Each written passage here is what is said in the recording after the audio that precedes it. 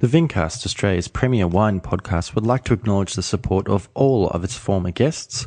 And if you listen back to previous episodes and you have enjoyed an episode with a particular person, please do support them. Go and buy their wines, go to their online wine retailing business, go to their restaurants. Just find out ways that you can actually get in touch with the guests who have been on the podcast, because they do generously donate their time to appear on the show, and in some way you can help support them. If you'd like to get involved with the podcast through sponsorship or partnership, I would love to hear from you. So please do get in contact. You can reach me at thevincast@gmail.com. Help the podcast grow, help it get out to other wine lovers like yourself. But as always, thank you for listening.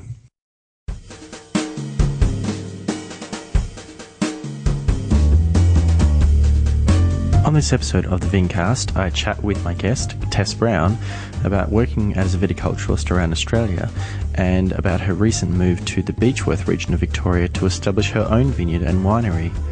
I also answer the question why I hug cement eggs when I visit wineries, and I also ask another question for this week that I'd love to hear your answers to, so stay tuned.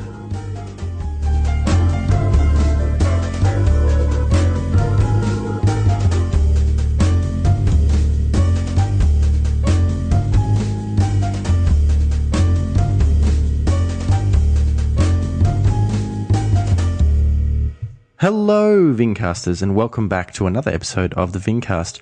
My name is James Guestbrook, otherwise known as the Intrepid Wino, and here we are, episode 52 of the Vincast. It is great to have you on board. As always, I would love to hear from you, so do make sure you get in touch. Listen up at the end of the episode to hear about how you can follow me and how you can contact me. So, last week, I ended the episode asking people what was their first interaction with wine that set them on the path of wine appreciation, wine aficionadoism, if that's a word. And former guest and superfan Jonathan Brooke responded on Facebook, talking about when he actually was studying hospitality management at TAFE, and he took a wine studies course from an enology professor or expert who came in, and he found it so fascinating, which is sort of the kind of the way that I got into wine. I actually did it through one of my first jobs in wine, which was just in basic wine retail, and there was an introductory wine course that was run by Gage Lassiter, who worked at Swinburne University out in Lilydale, and it gave me such an interesting introduction and appreciation for the differences of variety and region, that kind of thing, and that really set me on my path. So thank you for sharing that, Jonathan. I also I haven't had any real questions for Ask the Wino yet, but I thought some people have been asking me, they've been seeing some photos of me on Instagram and on through my website of me hugging cement egg fermenters in wineries. Now, you might be wondering when I started doing that. It was actually visiting a winery in Chile. It was a biodynamic winery, and something I started to notice was that I started to see more and more cement egg fermenters in wineries that grew their fruit biodynamically. And so I had a photo taken of me hugging the cement egg, and the next time I saw a cement egg in a winery, I had a photo of me taken, and it just sort of snowballed from there. So if you keep following me on Instagram, you'll notice that every week or so I might put a picture of me hugging a cement egg that I was taking in a winery around the world. My guest for this week's episode of the Vincast is Tess Brown, who has worked for many years as a viticulturalist in a number of different regions all around Australia, and also for large and small producers. So she has recently relocated up to Beechworth in Victoria. So she talked about her experiences and what she's hoping to achieve with this new project. I hope you enjoy the episode. If you do, make sure you get in touch with us, but I will see you on the other side.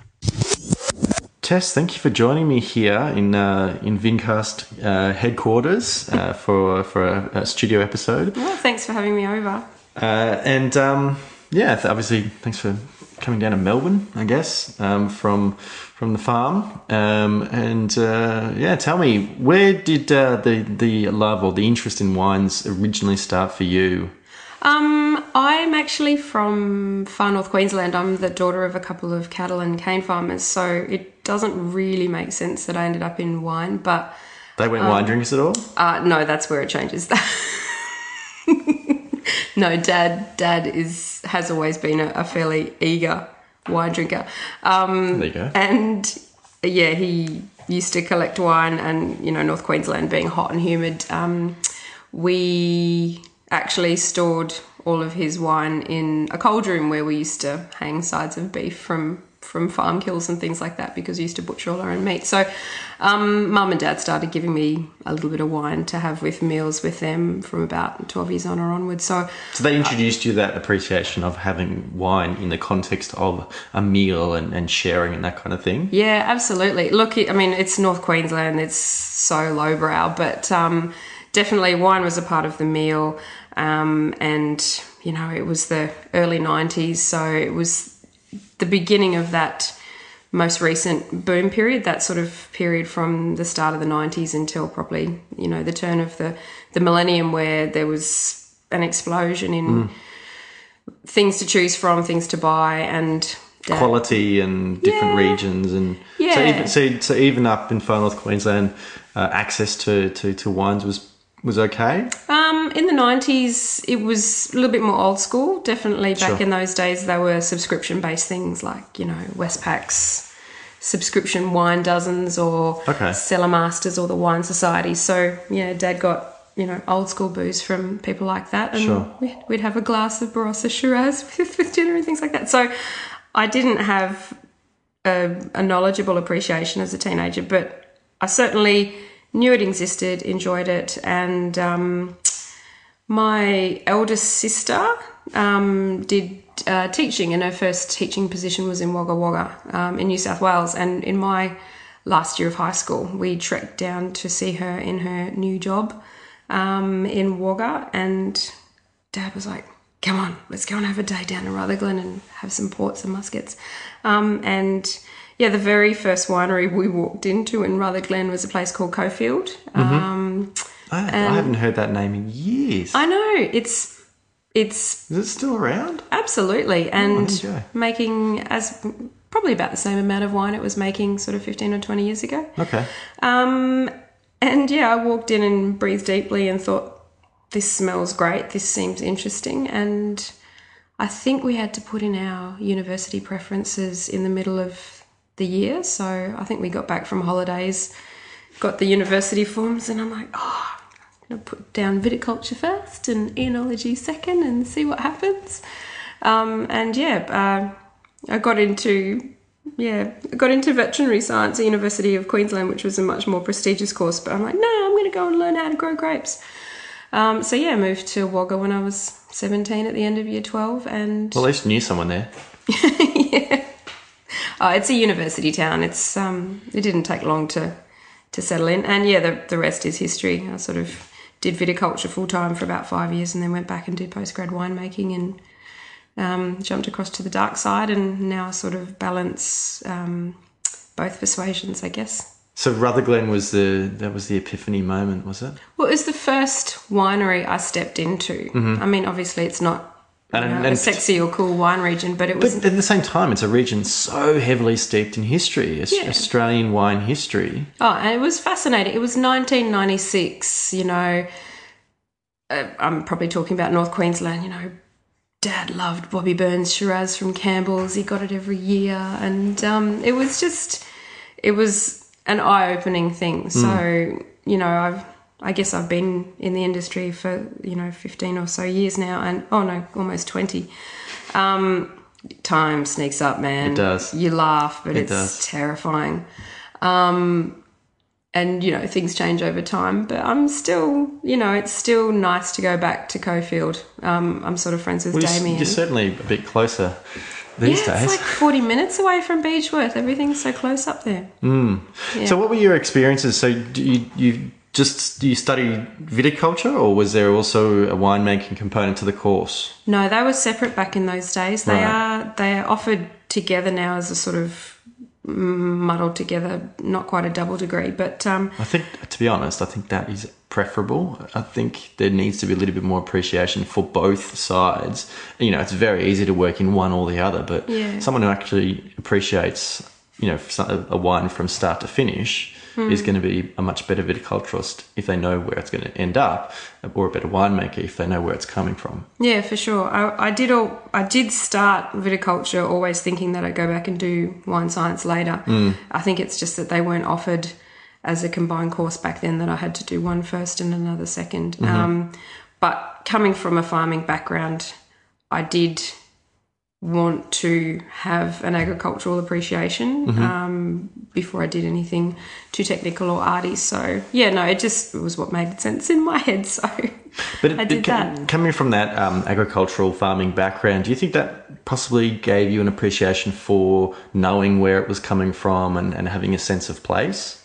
Yeah, absolutely. I probably didn't appreciate that until relatively recently. It probably wasn't until I'd been working almost exclusively in the cellar for, 3 or 4 years that I really yearned to do both. And that was probably at the point where I'm like, okay, now I have to start to work out a way to bring them back together, because unless you're born into a vigneron family, or unless you buy a vineyard and make the wine yourself and are a vigneron. Which even in the 90s was still a very expensive proposition.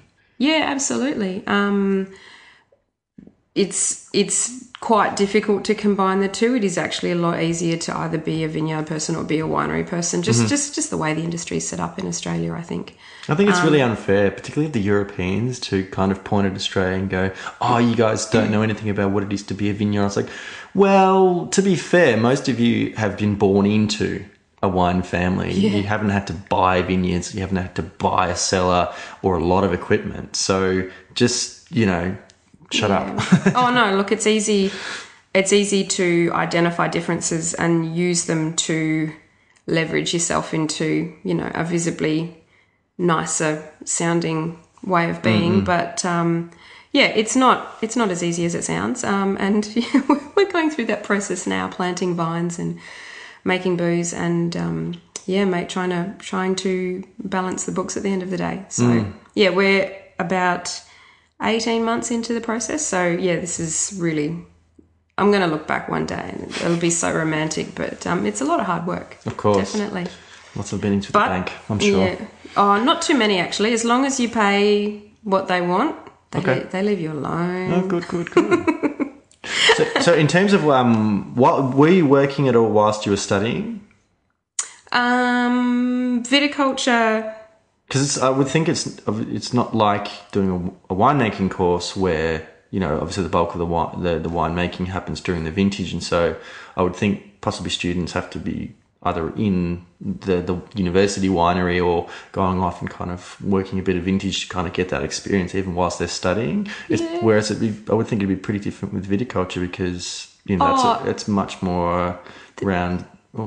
Yeah, there's a few ways to skin a cat. Back in the 90s at Charles Sturt Uni, they encouraged students to do 2 years internally of viticulture and then finish the course externally and go out and get a job and work and study by correspondence, which is what I did. Sure. I did 2 years internally and then moved to Orange and got a baby viticulturist position with a managed investment scheme vineyard up there. And worked for a few years there. And then that sort of fed me into my subsequent jobs. And, I worked all around and then ended up over in Adelaide doing postgrad winemaking in 2005. With winemaking, they always made one of your subjects doing a vintage. So if they encourage you to do vintage in warm areas, so you could start in, January and finish in sort of February or March before the semester actually starts, but that wasn't really possible with viticulture. But it's easy to work in viticulture around university holidays, because your October holidays, you've got pruning, got pruning in winter, you've got wire work or shoot thinning or training in spring, and you've got foliage work and spraying in summer. So you could always find something to do. Right. Yeah. So leaving university, the first sort of step into the industry was working in terms of viticulture. Yeah, up in Orange. Yeah. Vineyard. And even then, Orange would have been pretty new, I would think. Yeah. I remember going to, you know, the local growers meetings and things like that, and they were very cognizant of how new they were. I mean, there were a few mature vineyards back then, but not much more than, you know, 30 years old. I mean, Orange would have a great resource of nice mature vines now. Everything would be 25 years old. But that back then, compared to somewhere like Rutherglen, yeah, with ancestor vines, definitely. But that was the 90s, you know. Back then there were 25 or 30 students in viticulture and 50 students in winemaking. Today there's, you know, less than a dozen. It you know follows the boom and bust cycle, the 25-year cycle of the wine industry, basically. So lots of vineyards were getting planted back in the day. So people all went out and trained vines and did things like that. So basically, there was a lot of work to be done, you know, at that time, you know, with a lot of investment going into wine, and I can imagine it would have been pretty exciting times, you know, new frontiers as well, new regions and stuff like that. Did you travel much? Did you get to sort of many regions and visit wineries and taste stuff? Were you interested in kind of expanding your palate?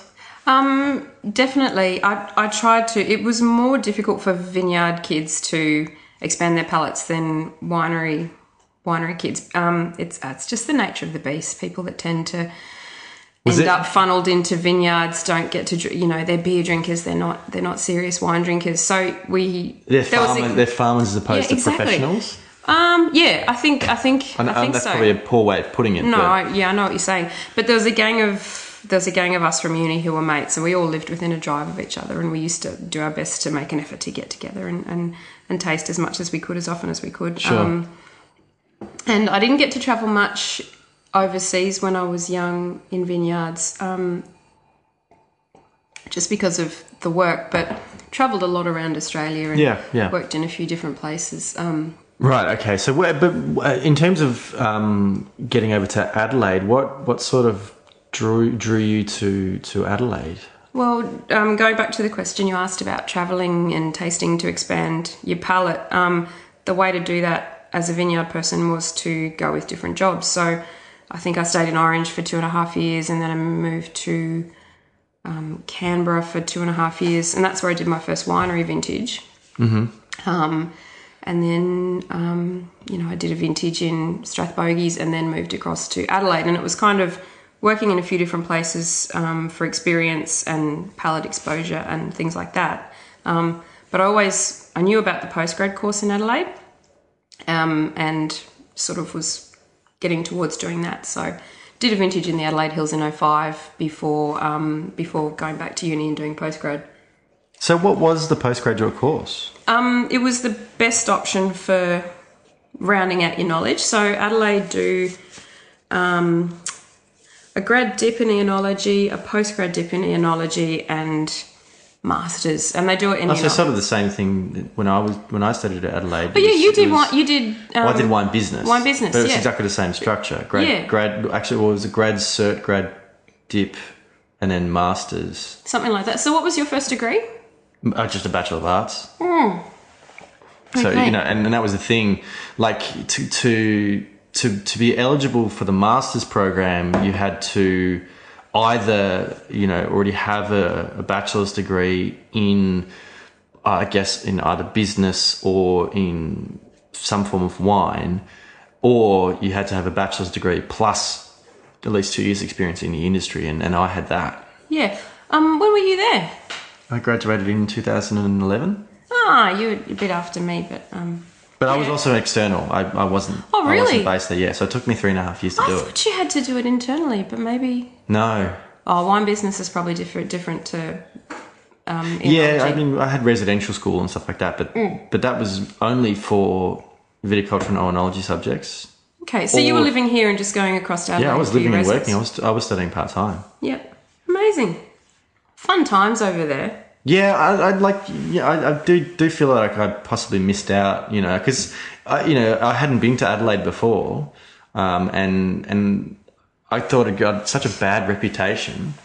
Bad reputation as in being a bit dead, or just being a big country town? No, just Melburnians hate it. They always say, "Oh, Adelaide's such a shithole." Do they? It's not. Well, I don't think they say it as much anymore. Okay, I don't know if it's just a football rivalry or something like that. But they always kind of, "Oh, you know, Adelaide's full of bogans and stuff like that." But to be honest, a lot of Melburnians say that about everywhere. Okay, yeah, I'm not a naturalised Melburnian. So at the time I moved to Adelaide, it was the biggest city I'd ever lived in, and I'm like, yeah, I'm going to get right up in this and it's going to be great. And I had a really fun couple of years over there. I think it's great. Yeah, worked in some good restaurants to pay the bills, and it was fun. Oh, you had a bit of hospo experience? Oh, yeah, I did casual hospitality for 7 years, I reckon. I think it started out in the Ag Tavern at Charles Sturt University, and there you go. The last place I worked was at a little bistro called Rigoni's in Lee Street in Adelaide. I know Rigoni's. Yeah, you've probably eaten there. Rigoni's alumni, there's a few of us in Melbourne. And that was, just before I finished postgrad. And did you, working in hospitality, was that another opportunity to try more stuff? Expand your palate, yeah, absolutely. Okay. And I always did it. Even when I was working in vineyards, I'd do a shift or something, or 2 shifts or something on weekends and things, just to minimise closing the doors. Like, you want to keep doors open for tasting and things. But also, again, it would have given you the opportunity to actually connect with the consumers. So again, from start to absolute finish, and selling the wines and talking about the wines to the consumers who are eventually going to drink the wines that, even as a viticulturist, you're growing the grapes for wine that is going to be on someone's table at some point. Yeah, I never thought about it that way, but it did make sense. Mainly, I just, I've never really been good at being too compartmentalised. Sure. I mean, this life that Jeremy and I have had for the last 18 months, it's the most specific and focused life I've ever had. Sure. And it's, Beechworth's not remote, but it's, it's not in metropolitan areas. So I think I've always tried to do a few different things just to not get too narrow-minded, I guess. But I'd never really thought about it carefully before. From the sounds of where you've sort of done quite a bit of vintage work or viticultural work, you are sort of leaning more towards the cooler climate regions. Orange is relatively cool climate, Canberra District, Adelaide Hills, Strathbogie. Yeah.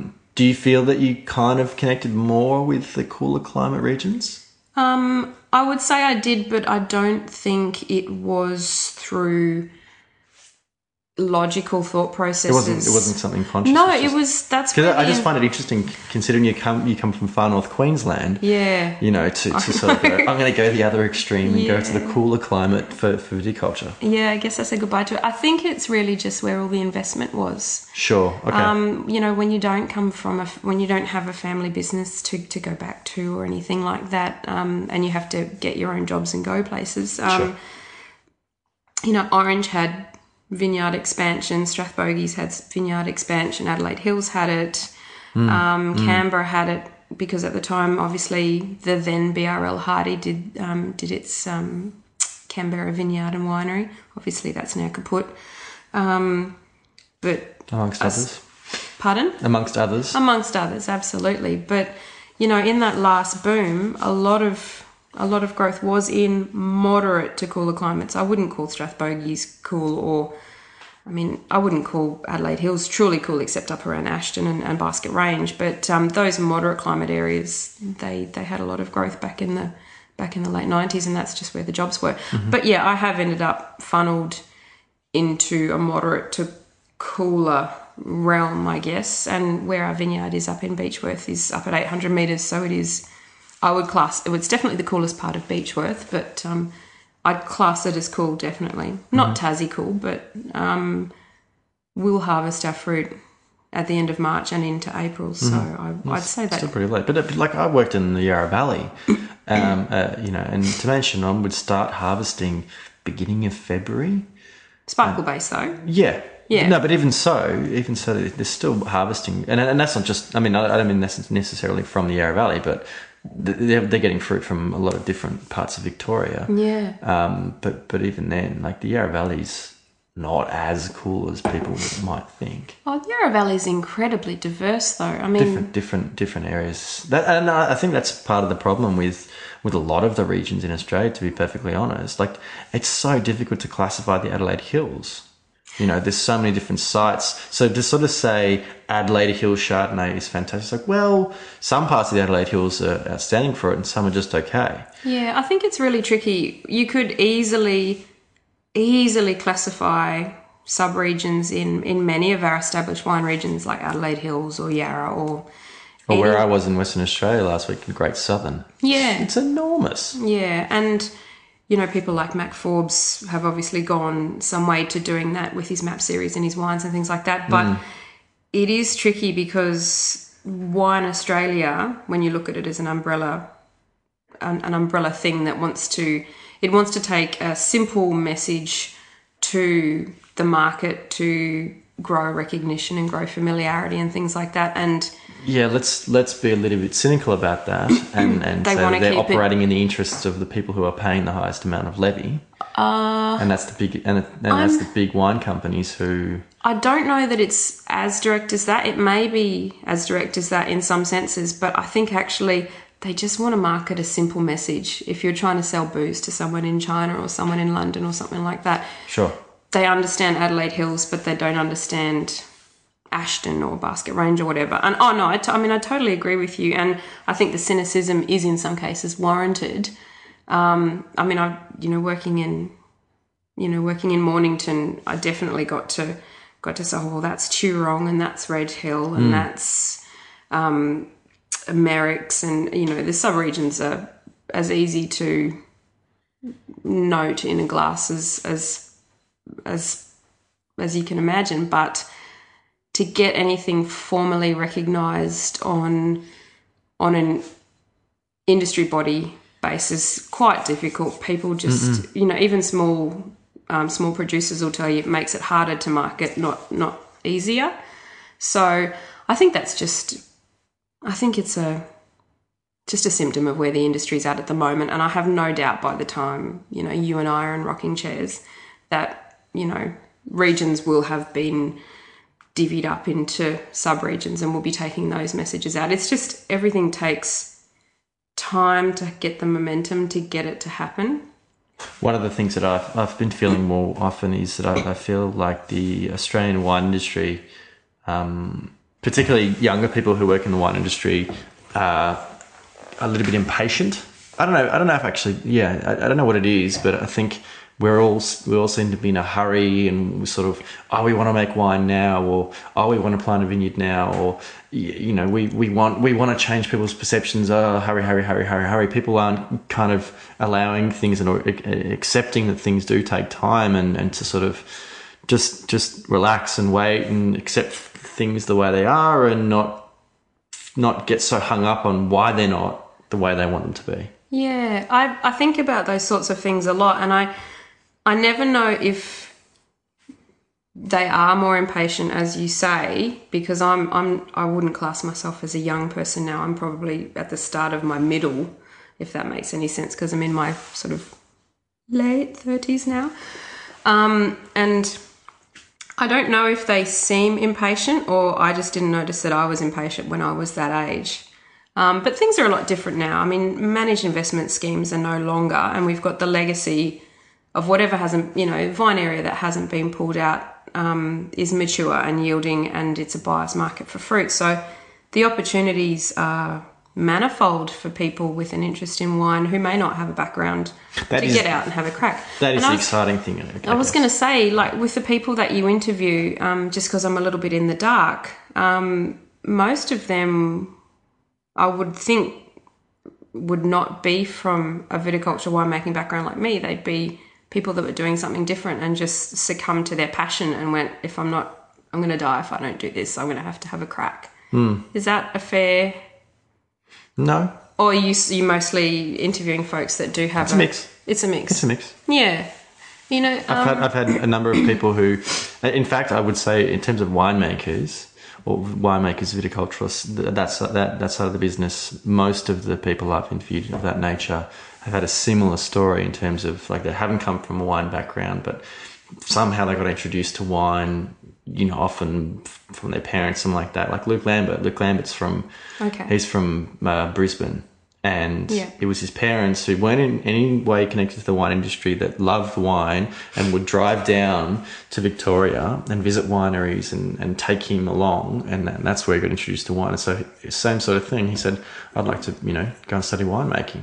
Okay. So most of the people that you're seeing have gone and done tertiary study and things like that. And they've had experiences working for, in some cases, larger wine businesses, or in some cases smaller, and eventually have kind of found a way to sort of start their own business, and whether they are still buying fruit or whether they have managed to purchase a vineyard.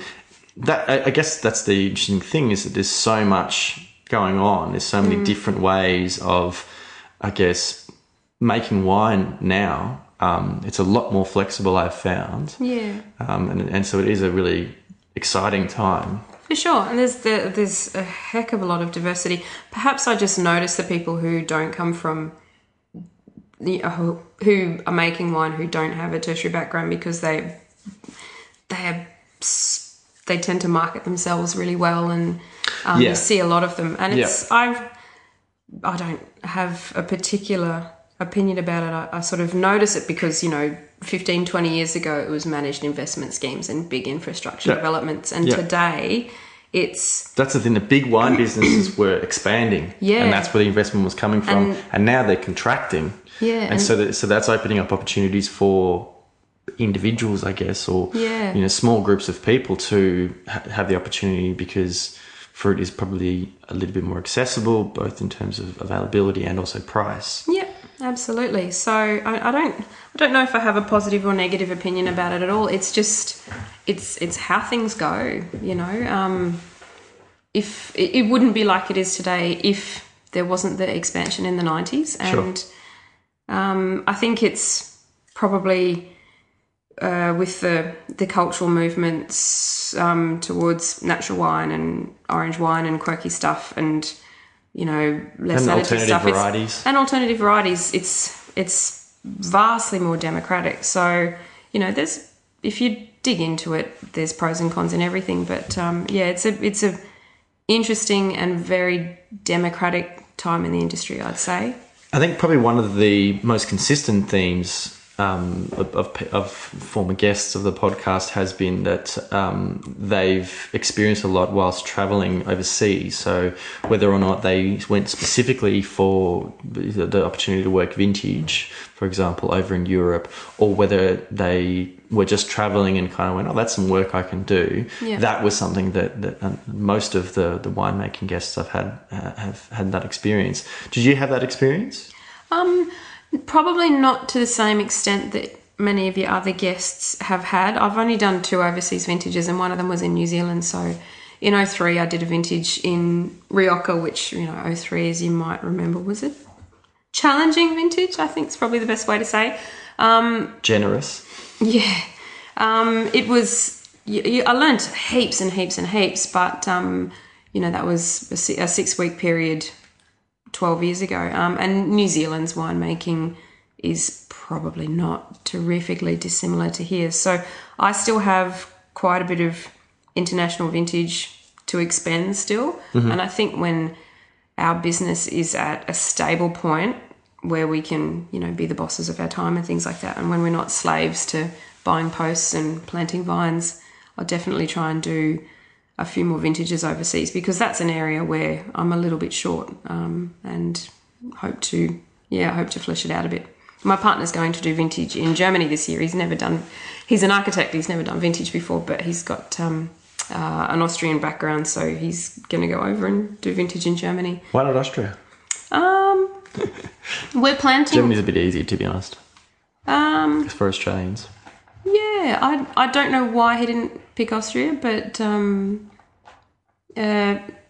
why not Germany? He's got a good place to go to, and he practices German and uses EU passport, so that should be fun for him. And we're planting Riesling this spring, so he's going to come back and boss me around, which will be awesome. But what about you? Where would be the What about you? Where would be the dream region for you to go and work vintage? Relevant regions for me to work in because of what we're planting on our site. I'd like to do a German vintage. I need to do a Barolo vintage and need to do a Burgundian vintage if I can at some stage. I'm sure your good friend Sally shared all of her experiences working with Chiara last year and made you very, very jealous. Oh yeah, those guys lived pretty large for a few weeks over there. It sounded like an amazing experience. And I've got a few friends there, so hopefully I'll get to go there in the next few years. What was the path that kind of took you down eventually wanting to establish something and do something for yourself? Probably pragmatism. It is difficult to combine viticulture and winemaking in an employed position. Sure. And it's difficult to hang on to a good position as a woman if you want to have a family. I'm not saying anything terrifically controversial. I think we'll leave that to our illustrious Prime Minister. Yeah, I think I sat down a few years ago and really thought hard about all the women I knew who were employed winemakers who had families, and I could only come up with a couple of names: the lovely lady at Tarrawarra and Jerry McFall at Willow Creek. There's plenty of women with families in wine businesses, but they're usually family businesses. So I thought, if I'm going to hang on to what I'm passionate about, I'm probably going to have to do it myself. And I couldn't actually do it myself because I don't have tons of savings or anything. And that's where I was really fortunate that my partner was happy to do the business with me. I mean, he doesn't have tons of savings either, but together we can sort of muster something up and make it work, hopefully. So that pragmatism, I guess, is what drove us to, look for land, buy a farm, price it, plant vines and start making wine. So what led you to Beechworth? When we were looking at land, we wanted somewhere cool. Beechworth is probably moderate and some sites are a bit warmer, but we like the area. I wanted to go to a GI that was small.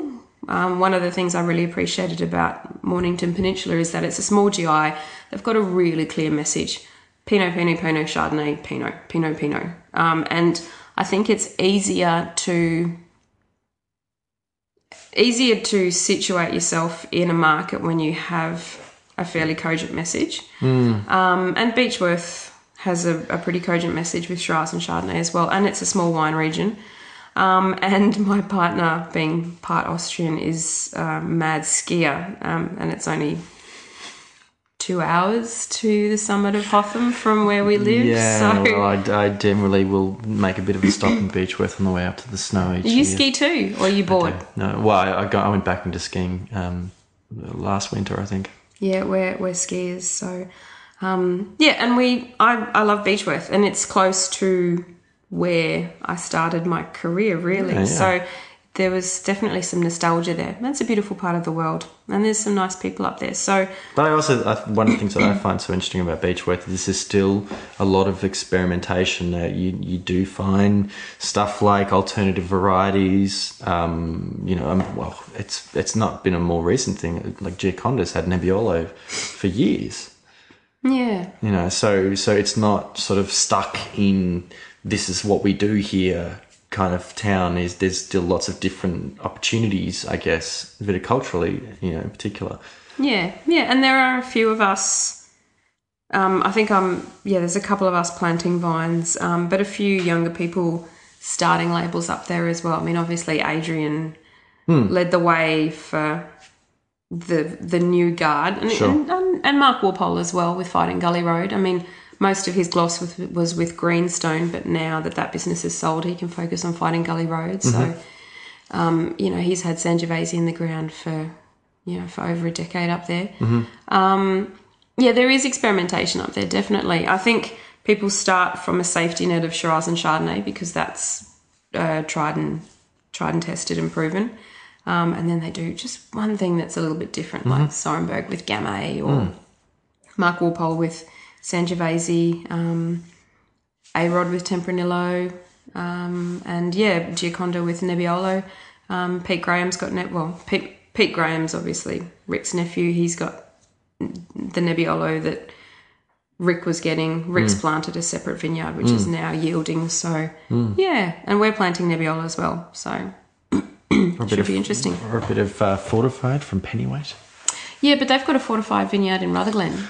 Ah, there you go. Yeah, I do think they have some fortified stuff at their site near Beechworth, but they have their vineyard just on the outskirts of Rutherglen as well. And again, that's kind of the interesting thing about Beechworth is, you are right in the middle of some of the coolest vineyard sites in Victoria, in that Alpine Valleys kind of area. Yeah, Whitlands, definitely. And then you've got like Rutherglen and Glenrowan, which are much warmer and great for big reds and fortified wines. So it is kind of an interesting area, I guess, climactically. And then you've got Beechworth. There's like that lovely big hill, and Beechworth town is just so nice. Yeah, no, it's a lovely place to be. And you've got one of the best restaurants in Victoria as well. It's pretty good and phenomenally reasonably priced. I always think, it's too fancy to go to Provenance, and it's like, oh no, it's actually reasonably affordable for what is effectively just top-notch fine dining. And I think that's the idea is that they're trying to keep it, approachable for people. They're so hospitable, and that kind of comes through, I guess, on the pricing as well. They're doing a seasonal restaurant at Hotham this winter. I did read that. That is very, very exciting. I'll definitely be dragging my dad and my sister to that. Yeah, I'm going to have to stay overnight somewhere up there.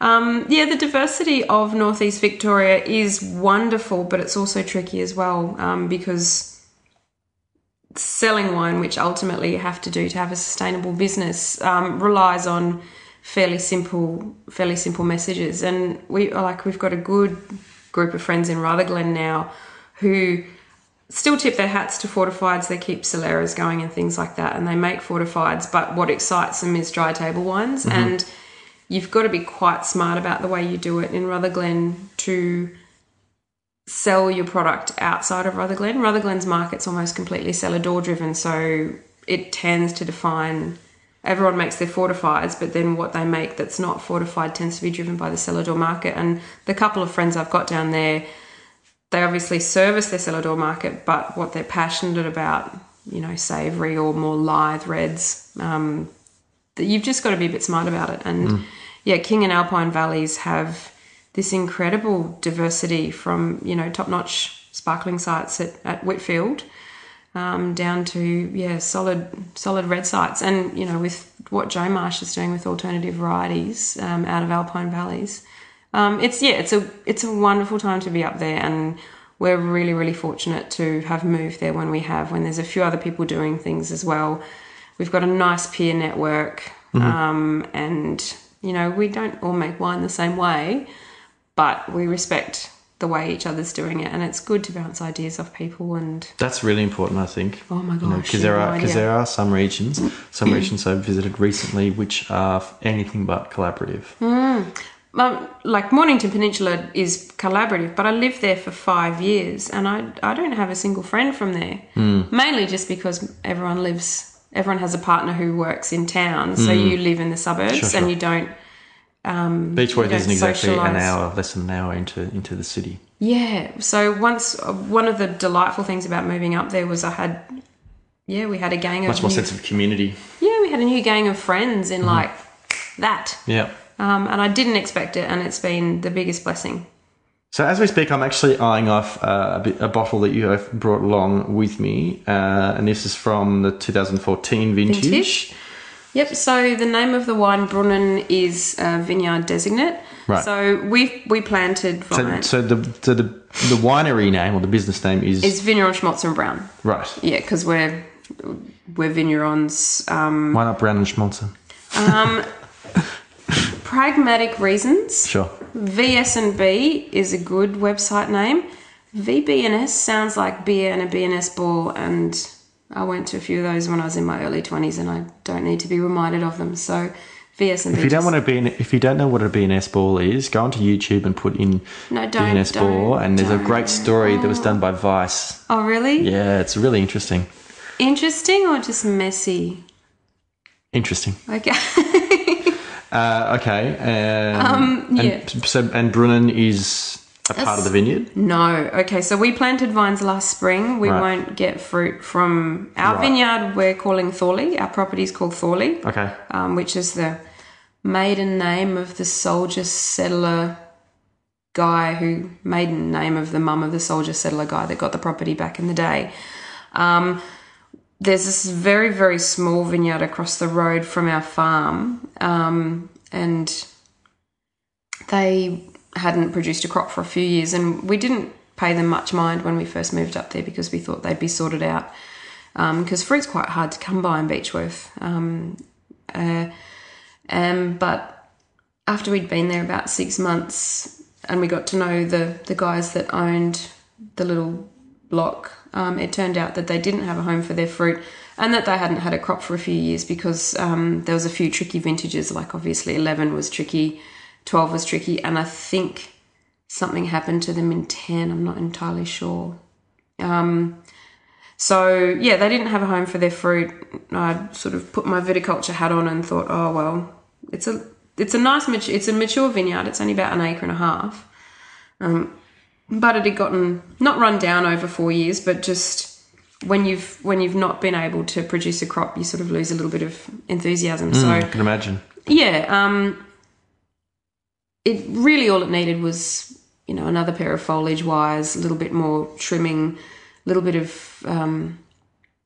shoot thinning work, little bit of lateral removal on the morning sun side, and some crop thinning. So we got in and worked with a guy who's an IT consultant. So vineyards is not his first passion. He just sort of planted the vines 20 years ago as a bit of fun, with cuttings that he got from Michelini's down in Alpine Valley. So look, nice mature vineyard, dry growing, because our part of Beechworth's fairly high rainfall, and it just needed a little bit of TLC, and we got a little bit of fruit from it in the 14 vintage, and we'll keep working with those guys moving forwards. They're neighbours, they're nice, we like each other. Okay, and it's nice to have a mature vine resource as well. So.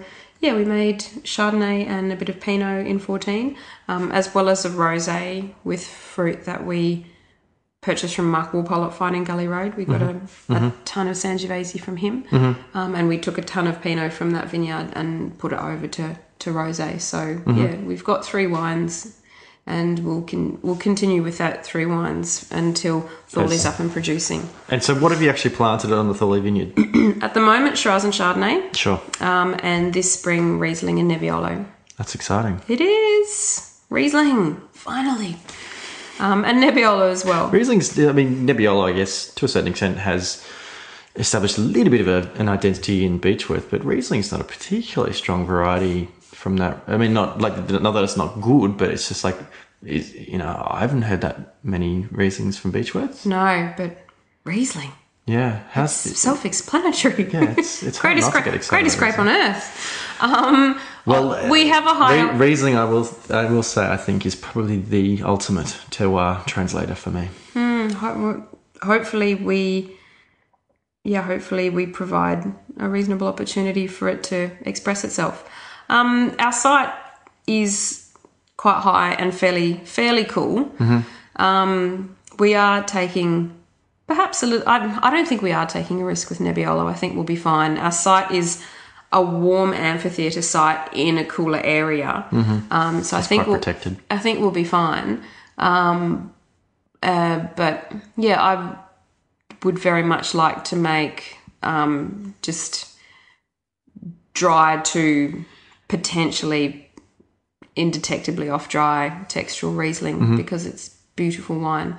And look, yeah, Beechworth may not have a name for Riesling, but 25 years ago it didn't have a name for Gamay either.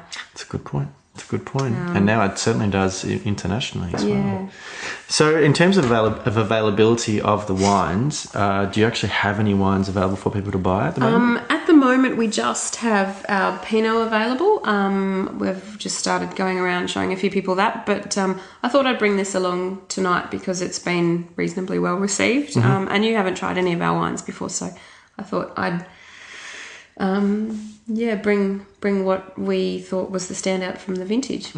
Yeah. And you'll have some 15 vintage wines going into bottle at some point? Yep, we'll bottle 15 Rosé in July and 15 Chardonnay and Pinot in January of 16. And we've actually made a cheeky little red blend that will sit alongside the Rosé, but that's not strictly Beechworth fruit. That's going to be a blend of Beechworth and Alpine Valleys. There was a lovely grower down. I'm quite good friends with Jo Marsh, and I don't know if you're across what she's doing, but she seems to be leading a single-handed surge in bringing up the reputation of Alpine Valleys wines. She's an absolute powerhouse, and she's found all these wonderful growers who sort of just haven't quite been getting the avenues for their fruit that gives the fruit the best opportunity to get in front of the people it should be getting in front of. So she has a grower, Bob McNamara in Wirraley, and he's got a parcel of Shiraz that was going to Grant Burge as a blender to sort of bring a bit of freshness and spice to warmer blends. Acids, probably. Pardon? And acidity. Yeah. But with the merger of Grant Burge and Constellation, was that what it was? I don't read my daily wine news enough. They rationalised the wine volumes and stopped taking Bob's fruit. So we took a few tons of Alpine Valley Shiraz and, we're blending it with a little bit of Sangiovese and maybe a little bit of Pinot. We'll see. Yep. So we will see. Yes. All fun and games. So, yeah. And in terms of people getting in contact or following and finding out when the new wines will be released, what's the best way for them to get all that information? We're reasonably lo-fi at the moment. We have a place. We like lo-fi. We have a placeholder website which has our phone numbers and email addresses on it, and if people flick us an email, we will write back to them and take care of them and look after them. And do we have any presence on the social media? Oh, I've got an Insta account, but it's a personal one. But I follow the Instagram account, and I loved seeing stuff during vintage about who drawing pictures of people who are helping in the cellars on the tanks. I've got to keep going with that. I've got about 10 more people to draw that I haven't drawn yet, and I've got to get around to that. And your Instagram account is Tessa L Brown. There you go. Okay. Yeah, but I'm not. Yeah, we're not really social media marketers. I sort of take the Rockford approach. Get in touch, and I'll give you my time, and same with Jeremy as well. So the website is www.vsmb.com.au, and you can get our email. VS and or ampersand. I don't think you can use an ampersand on. Yeah, it's vsandb.com.au, and drop us an email or give us a phone call, and we will stop what we're doing and talk to you. And if you see a bottle on a wine list, then you must order it. Please do. Yes. But thank you very much for making some time, Tess, and I hope you have. I'm looking forward to trying this wine, and obviously I'm looking forward to some of the 2015s. And obviously, once the vineyard does start to bear some fruit, that's going to end up in some wine. I'm looking forward to trying that too. Yes, hopefully you'll definitely see more of us in the coming years. Thank you very much for having me to talk to you tonight. My pleasure.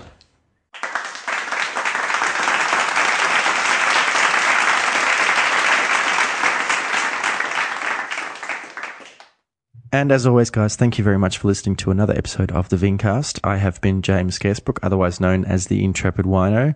As always, you can follow me on Twitter and Instagram at Intrepid Wino, and you can follow the podcast on at the Vincast. On Facebook, you can find me under Intrepid Wino, and of course, everything you might want to know about me is on intrepidwino.com. Every episode of the podcast, lots of different writings and tasting notes, and lots of different stories about my experiences. Subscribe to the podcast iTunes, Stitcher, Player FM. Rate and review, share it as much as possible, because I'd love to get more listeners to the podcast. My question for this week is, what was your epiphany wine, if you have one? Let me know. Twitter, Instagram, Facebook, through the website, email thevincast@gmail.com. Let me know, and I will hopefully read out your responses on the next episode. But until then, bye.